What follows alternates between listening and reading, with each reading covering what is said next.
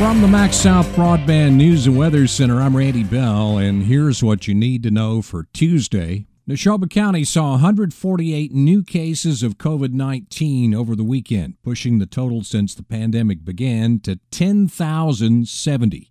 Leake County had the biggest Friday, Saturday, Sunday increase in this area, with 179 new infections, as the county's overall case count moved to 6,073.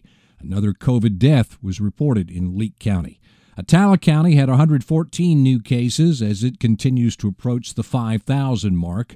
Firefighters in Attala County have a new way to receive calls. In addition to being notified on their radios, Fire Chief Danny Townsend says they're now using e-dispatch, which sends the message to a phone app. It's a voice recording. They can play it back, as many times as they need to. It's also got a built-in map on. Townsend says it helps to ensure that all firefighters get notified. That'll save us having to have so many radios as well.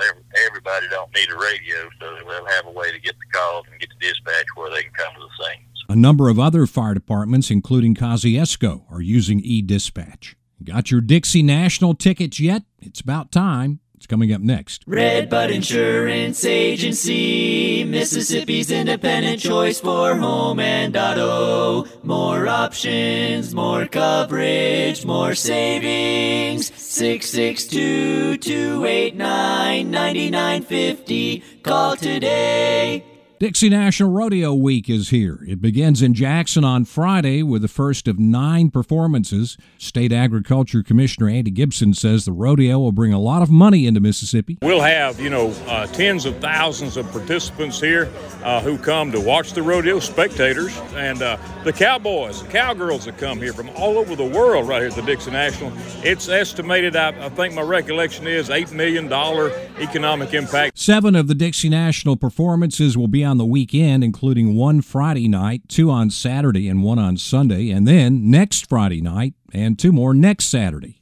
And sometimes it's not so much about winning as it is dealing with adversity.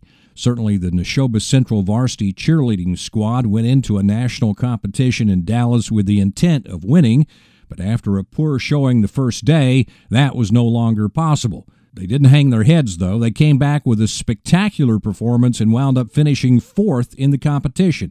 Their coach is Nikki Morrow. We've been to nationals 5 times, and in those 5 times, we've placed in the top 5 at every national competition we've ever been in, and that is extremely hard to do. But I will have to say, seeing what those girls did on day 2 after having the kind of day they did on day 1, those are some memories that will last me a lifetime. Find the latest news and weather online now at breezynews.com, kicks96news.com, and cruisin98news.com. From the MaxSouth Broadband News and Weather Center, I'm Randy Bell.